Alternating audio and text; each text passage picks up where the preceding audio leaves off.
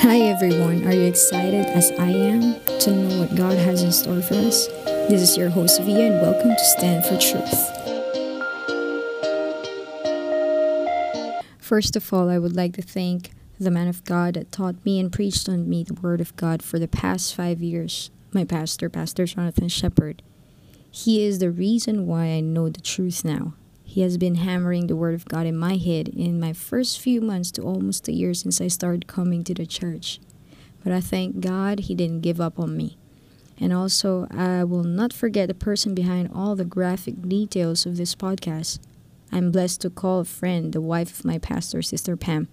She's been so supportive and a very good critic in my walk with Jesus. They both had taught and encouraged me to go out of my comfort zone, which I'm doing right now. Praise God. So thank you, shepherds, and to my Living Way Fellowship family. I love you all and be blessed. So what we're going to talk about in this episode is the 7 steps of salvation. I've been using this booklet for the past 3 years doing home Bible study here in Aqaba, Jordan. So I'm going to tell you a simple scenario in this booklet about a man who cannot swim and fell overboard. So let's say someone in the boat throws him a lifeline and pulls him to safety. Who or what saved the drowning man? His friend, the lifeline, the life preserver, the boat, or did the man save himself? The answer, of course, is that his friend saved him, the lifeline, the life preserver, the boat, and he himself. So the simple parable helps us understand that it is as foolish to say that we are saved by grace alone, as it would be for the drowning man to claim that any one of the above means saved him without any other intervention. So the Bible certainly does teach that we are saved by grace, but it also teaches that God uses means. These means are called by the theologians the means of grace. So in this booklet, we will find a quick references and teaching tool on the pages that have compiled or the pertinent portions of the pure Word of God to show how God saved us by His grace. So when the truth of salvation by grace is better understood, the doctrine of easy believism loses its siren appeal. Why 7? You might ask. So the significance of 7. The number 7 was sacred for the ancient Jews and played a prominent role for their religious life.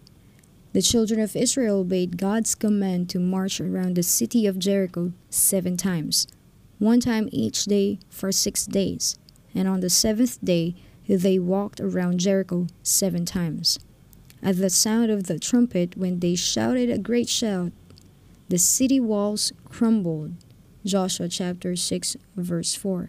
And also Elisha sent his messenger or servant to Naaman the leper, captain of the Syrian army, to tell him to wash 7 times in the Jordan River and that he would be cleansed and healed of his leprosy. 2 Kings chapter 5 verse 10.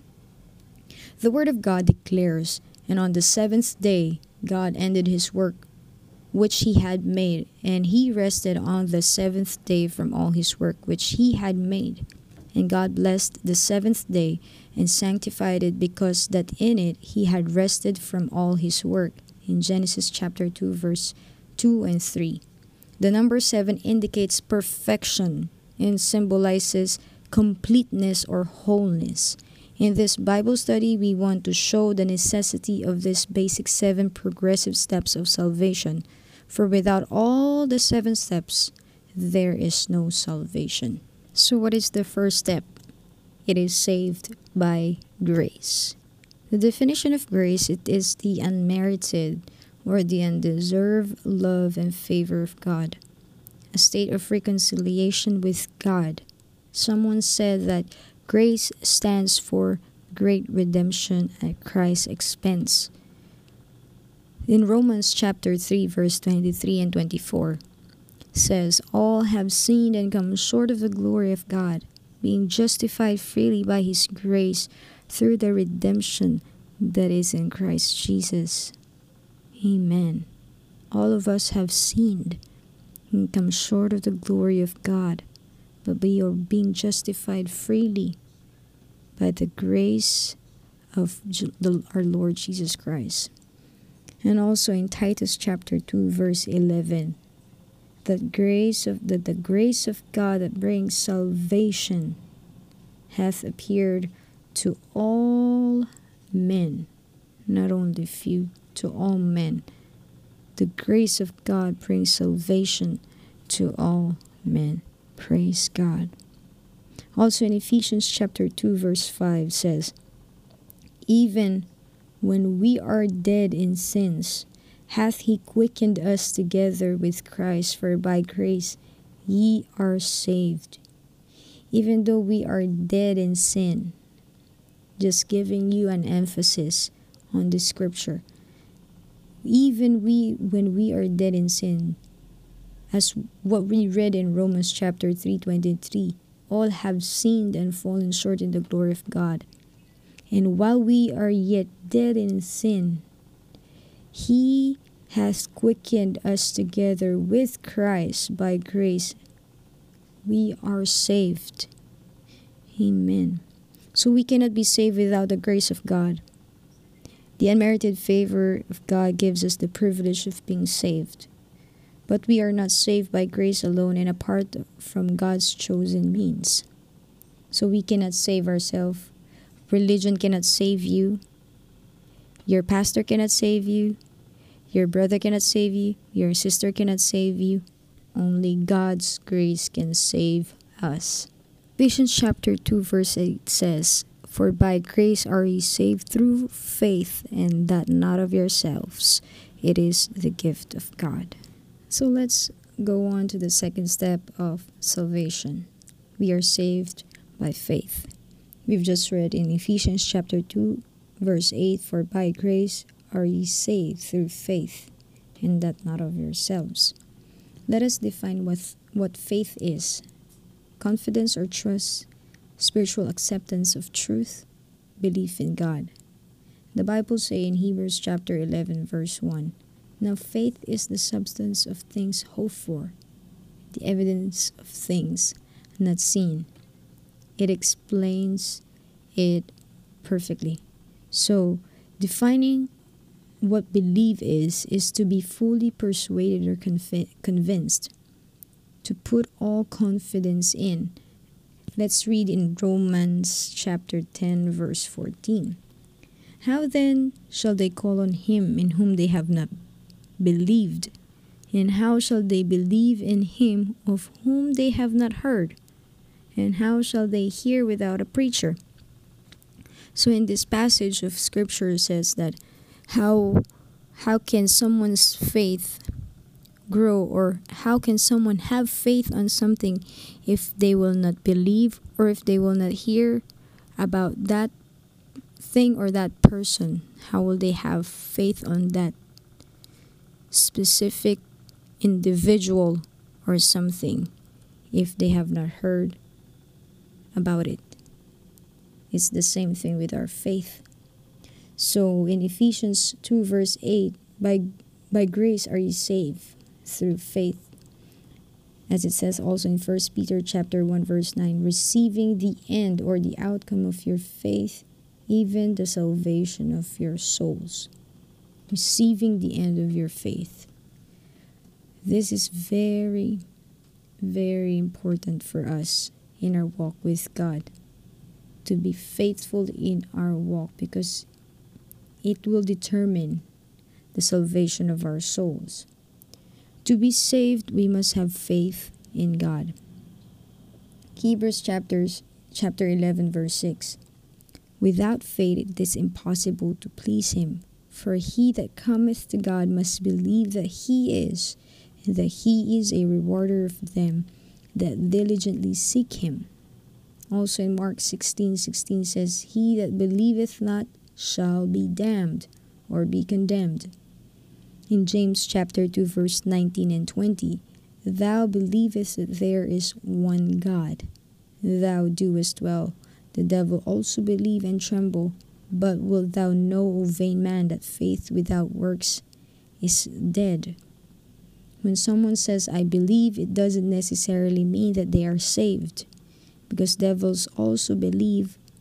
Devils are definitely not saved. There's more to salvation than saying, I believe in God. Faith produces action. It's as it says in Romans 10:10. With the heart man believeth unto righteousness, and with the mouth confession is made unto salvation. Believe that the promise to those that there's passage here in John chapter 3 verse 15 and 16. Let's read that whosoever believes in him should not perish but have eternal life. For God so loved the world that he gave his only begotten Son, and whosoever believes in him should not perish but have everlasting life. And also in verse 36 it says, he that believes on the Son has everlasting life, and he that believes not on the Son shall not see life, but the wrath of God abides on him. Amen. So it's better to know where your faith is and who you have faith on. So as we go on to all these steps, we will find out, and when we go in depth study on the Word of God, we will know who that God is that we are talking about. The third step of salvation is saved by confession, that we've just read in Romans 10:10. With the mouth confession is made unto salvation. What does confession means? It is to disclose sins or faults to God, to unburden the conscience, to acknowledge guilt, wrongdoing, or sinfulness, to admit to unbecoming deeds. Someone says confession is good for the soul, which is true. So they gave us here a thing to do in order for us to practice confession. Make a list of some things in your life that you know displeases God. So just write them down if you have time, or if you have a pen and paper right now, just write them down. If you know that there are some things in your life that is not pleasing to God. So once you done that, let's proceed to this scripture. As in 1 John chapter 1 verse 9 says, if we confess our sins, he is faithful and just to forgive us our sins and to cleanse us from all unrighteousness. That is, for me, it's very important when I know I've done something wrong and I confess it. It unburdens me, and when I know that I am forgiven, that makes me want to move on and move forward. And once you know that you are cleansed from all unrighteousness, that burden just fell off from your shoulder. And also in James chapter 5 verse 16, confess your faults one to another and pray for one another that ye may be healed. Amen.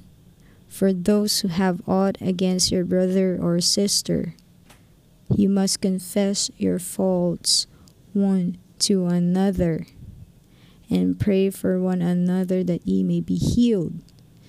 Because this happens to me personally, and if I didn't do that, I will have this heavy burden in my heart until now. It's good to confess any faults. It may be a small thing. Just confess it because it will unburden you. And it's good to confess our faults one to another and pray for one another that we may accept and forgive each other, that we may be healed. Amen. Confession involves transparency and honesty. Confession will lead us to salvation of our souls. We should not only confess our sins when, as Proverbs 28:13 says, he that covereth his sins shall not prosper, But whosoever confesses and forsakes them shall have mercy. Amen. This is the end of the first part of the 7 steps of salvation. If you have any questions or comments, please feel free to let me know on my Instagram account, Stand for Truth. I hope you are blessed. Stay tuned for the part 2 of the 7 steps of salvation here on Stand for Truth.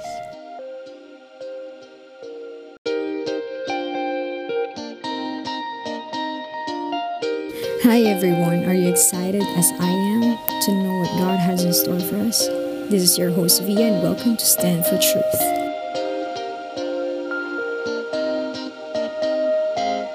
Welcome back listeners. I pray that the first episode of the first part of 7 Steps of Salvation gets you interested for the salvation of your souls. These steps I've personally experienced and done. And this has helped me throughout the years I've been walking with Jesus since I received the baptism of the Holy Ghost. It's a promise to you and me, and we will find out more of that later on. So let's do a recap. We've talked about 3 of the 7 steps already. First, we are saved by grace. Second, we are saved by faith. And the third one is saved by confession. If you've missed it, just go to my Instagram account, Stand for Truth, and click the link on the bio to listen to previous episode. So let's go ahead on the 4th step of salvation, which is the very important to understand and practice. It is repentance. So what is repentance? It says here to change one's mind, to turn around, to forsake sin, to make an about face. It's like you're turning to 183 angles towards your back. You're not going straight where you used to be, but you're turning away from your old ways. As we've read in Proverbs 28:13, it says there, "He that covers his sins shall not prosper, but whoso confesses and forsakes them shall have mercy." So repentance is forsaking all the wrong things that we've done before. So that's what repentance is all about. It is not enough to merely confess your sins. We must turn from sin to be saved, like an about face from sin. So what does the Bible say also when it comes to repentance?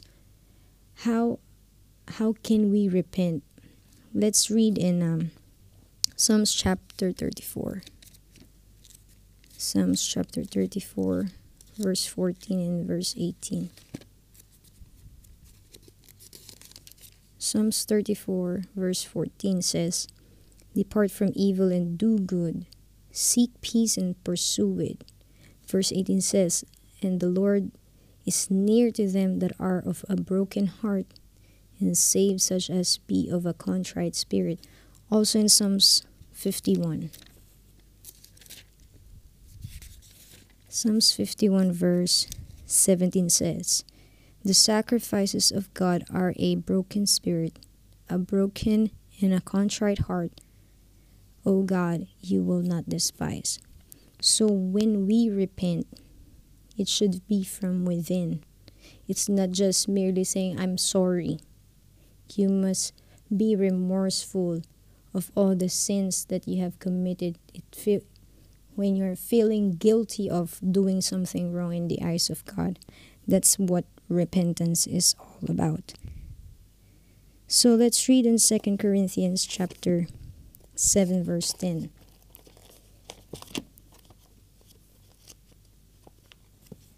2 Corinthians chapter 7 verse 10.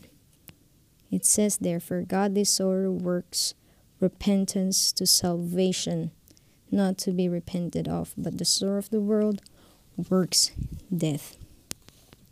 What is godly sorrow? You know what I understand about godly sorrow worketh repentance unto salvation is that once you knew the word of God and it convicts you, that's making you remorseful. You feel like, oh, I'm making God angry. I need to confess. I need to repent because we are pleasing God. But once you please men, it could lead to death, because as it says in this verse, that the sorrow of the world works death. If we feel more remorseful towards the people around us, we think of what they will say instead of what God will say. It could lead us to death. But if we want to be saved, our souls, we have to ask forgiveness from God and not from men. Amen. And also in Luke chapter 13, verse 3.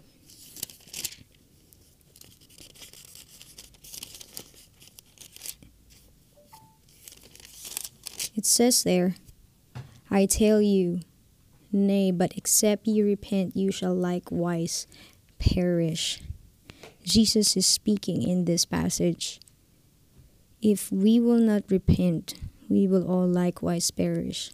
Because the time that Jesus started his ministry, and even before he started, John the Baptist is telling everyone, repent, for the kingdom of heaven is at hand. And the same thing with Jesus Christ, when he teach during the 3 years of his ministry here on earth, he's talking about repentance. Repent, repent, for the kingdom of heaven is at hand. And then also in Luke chapter 5, verse 32, he did not call the righteous, but he called the sinners to repentance.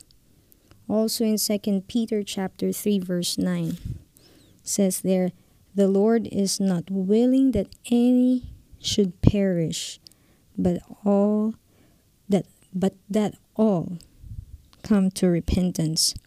Amen. Did you know that heaven rejoices over one sinner that repents? That's in Luke 15, verse 7.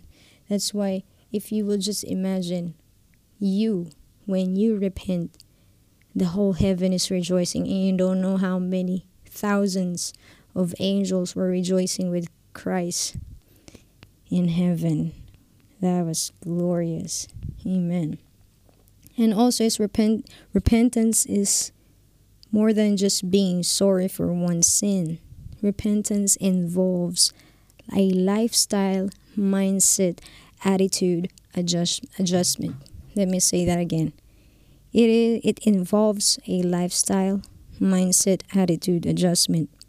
You know, it's so exciting to turn away from the old life of sin and of condemnation. You know, it feels like, oh, thank God, I'm being redeemed. That kind of feeling when you start repenting, because you are lifting up the burdens that you have in your heart. So we must not stop there. We just don't stop on repenting and asking God for forgiveness and being remorseful of what we've done. In Acts chapter 3, verse 19 says, repent that your sins may be blotted out when time of refreshing comes. We're going to the refreshing time now. So we read in Acts chapter 2, verse 38. Then Peter said unto them when they asked him, what shall we do to be saved? And he said, repent and be baptized, every one of you. Amen. So now we know that we are saved by grace. We are saved by faith. And faith produces action. That's why we confess. That's the third step. The fourth step is repentance. Now, we are going on the fifth step of salvation, which is baptism. So the fifth step of salvation is we are saved by baptism. What is the definition of baptism? It is to deep plunge or submerge, a religious ceremony signifying spiritual purification by immersion in water. In Hebrew term, they call it mikveh, which means Jewish way of cleansing. So it's a way of cleansing. So in 1 Peter chapter 3 verse 21 says, "Baptism doth also now saves us." So for those who think that baptism is not necessary for your salvation, the Bible says it doth now also now saves us. So you cannot do away baptism in the plan of salvation. Also in Mark 16:16 says that he that believeth and is baptized shall be saved. Because there are some denominations so called of Christians that believe that baptism is not necessary. But there is controversy on the way of baptism. That's why there is a formula in the Bible that says what or how you must baptize people. So what is the scriptural formula for water baptism? In Acts chapter 8 verse 16 says they were baptized in the name of the Lord Jesus. Acts chapter 10:48, he commanded them to be baptized in the name of the Lord. Amen. And also Acts chapter 22 verse 16 says, "Why tarriest thou? Arise and be baptized and wash away thy sins, calling on the name of the Lord." Acts 10:43, "Through his name you shall receive remission of sins." In Luke 24:47, remissions of sins should be preached in his name. Whose name are we talking about? It's Jesus. So why is so important to use in water baptism the name of Jesus? Let's read in Acts chapter 4 verse 12. Acts chapter 4 verse 12. It says there, "Neither is there salvation in any other, for there is no other name under heaven given among men whereby we must be saved." That's why it is important, because only in the name of Jesus our sins can be remitted. Amen. And also in Colossians chapter 3 verse 17. Chapter 3 verse 17. "And whatsoever you do in word or deed, do all in the name of the Lord Jesus, giving thanks to God and the Father by him." Amen. So also in Matthew 1:21 says, "You shall call his name Jesus, for he shall save his people from their sin." Amen. It's not confusing when you hear the scripture of Matthew 28:19, "Go ye therefore, teach all nations, and baptizing them in the name of the Father, of the Son, and of the Holy Ghost." It's not confusing because the apostles who were baptizing in Jesus' name were all there when Peter stood, when he was asked, "What must we do in order to be saved?" Because they understood why it is so important to use the name of Jesus Christ. Because as it says in Matthew 28:19, in the name, what is the name of the Father? What is the name of the Son? What is the name of the Holy Ghost? That is Jesus. Because when Philip asked, "Show us the Father," he asked Jesus, and Jesus answered him. I'm just paraphrasing, and he answered him, Have I been so long with you, and you ask, show me the Father? If you've seen me, you've seen the Father." Amen. And in Acts chapter 4 verse 12, we've just read about it. Neither is there salvation in any other, for there is no other name under heaven we might be saved, whereby we must be saved. Amen. Sorry. So, what is the next step after baptism? As it says in Acts 2:38, "Then Peter said unto them, Repent and be baptized every one of you in the name of Jesus Christ for the remission of sins, and ye shall receive the gift of the Holy Ghost." So that's the sixth step of salvation. Amen. So the sixth step hopes of salvation is saved by the Holy Spirit. In John chapter 3 verse 3, when Jesus told to Nicodemus, "Except a man be born again, he cannot see the kingdom of God." And Nicodemus asked Jesus in verse 4, "How can a man be born when he is old? Can he enter the second time in his mother's womb and be born?" And Jesus answered in verse 5, "Verily, verily, I say unto thee, except a man be born of water and of the Spirit, he cannot enter into the kingdom of God." So Holy Ghost baptism is very essential and very important in being saved, because there are some people that believe that when they accept Jesus Christ as their Lord and Savior, they automatically have the Spirit of God. No, because as it says in Acts chapter 2 verse 1 to 4, I'll read it to you. It says there, "And when the day of Pentecost was fully come, they were all with one accord in one place, and suddenly there came a sound from heaven as a rushing mighty wind, and it filled all the house where they were sitting." Verse 3, "And there appeared to them cloven tongues like as a fire, and it sat upon each of them. And they were all filled with the Holy Ghost and began to speak with other tongues as the Spirit gave them utterance." So the evidence that you have received the Holy Ghost is you will speak in tongues. I know, I've experienced it. Amen. Amen. So in Romans 8 and 9, "If any man have not the Spirit of Christ, he is none of his." So it's very important to have the Holy Spirit, to be filled with the Holy Spirit. In Romans 8:14 says, "As many as are led by the Spirit of God, they are sons of God." So if you don't have the Spirit of Christ in you, you are none of his. So how do we know if we have received the Spirit of God? I've just said it earlier. The evidence that you have received the Holy Ghost is when you speak in tongues. You can read that in Acts chapter 2 verse 1 to 4. As it also says in Acts chapter 10:44 verse 46, "While Peter yet spake these words, the Holy Ghost fell on all them which heard the word. And they of the circumcision which he believed were astonished, as many as come with Peter, because that on the Gentiles, it's us, also was poured out the gift of the Holy Ghost, for they heard them speak with tongues and magnify God." Amen, amen. Also, you can read the book of Acts chapter 19 verse 1 to 6. Oh, I love this verse. I love this verse.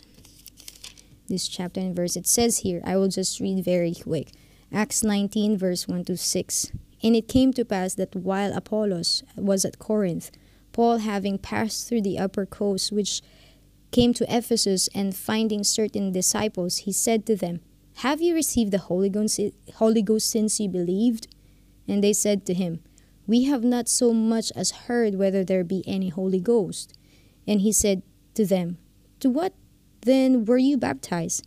And they said to John's baptism. Then said Paul, John verily baptized with the baptism of repentance, saying to the people that they should believe on him which should come after him, that is, on Christ Jesus.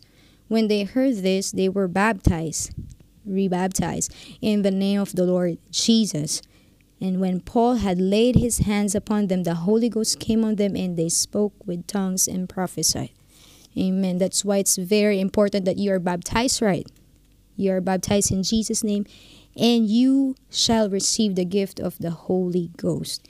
Amen. And the last step is saved by endurance.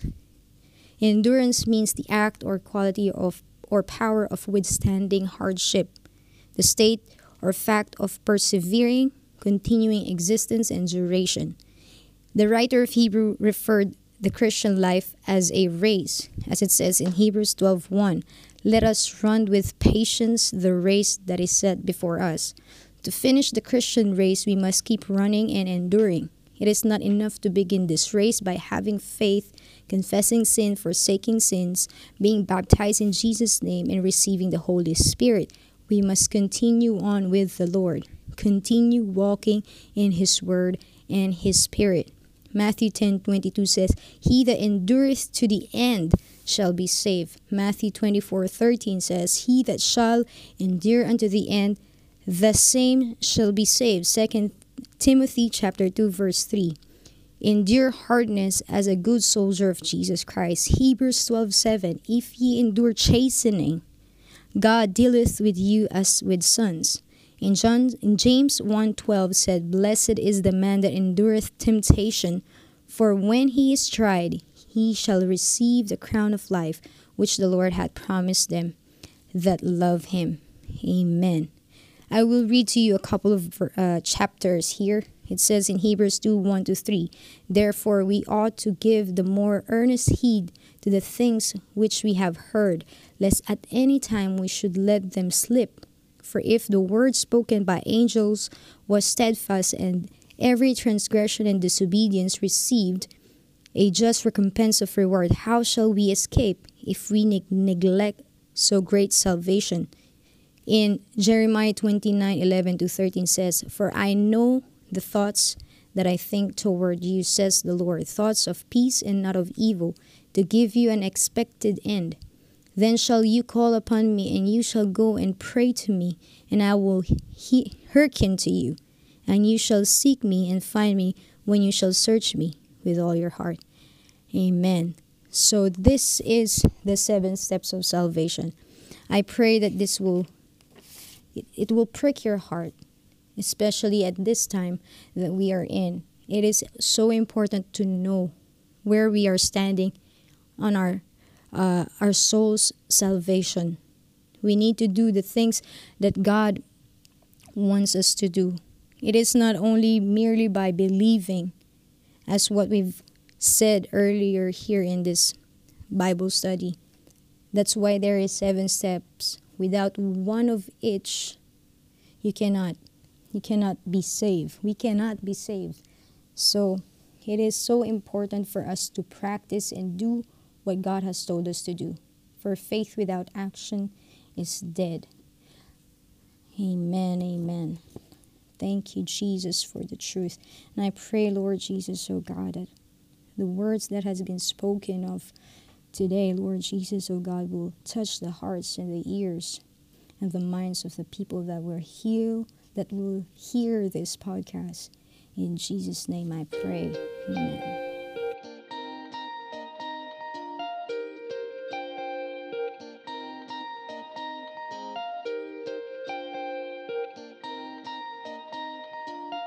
So this is the end of the 2 parts of the first episode of Stand for Truth. I hope and pray that this platform will reach more souls that it could reach in Jesus' name. So stay tuned for more lessons here in Stand for Truth. Be blessed.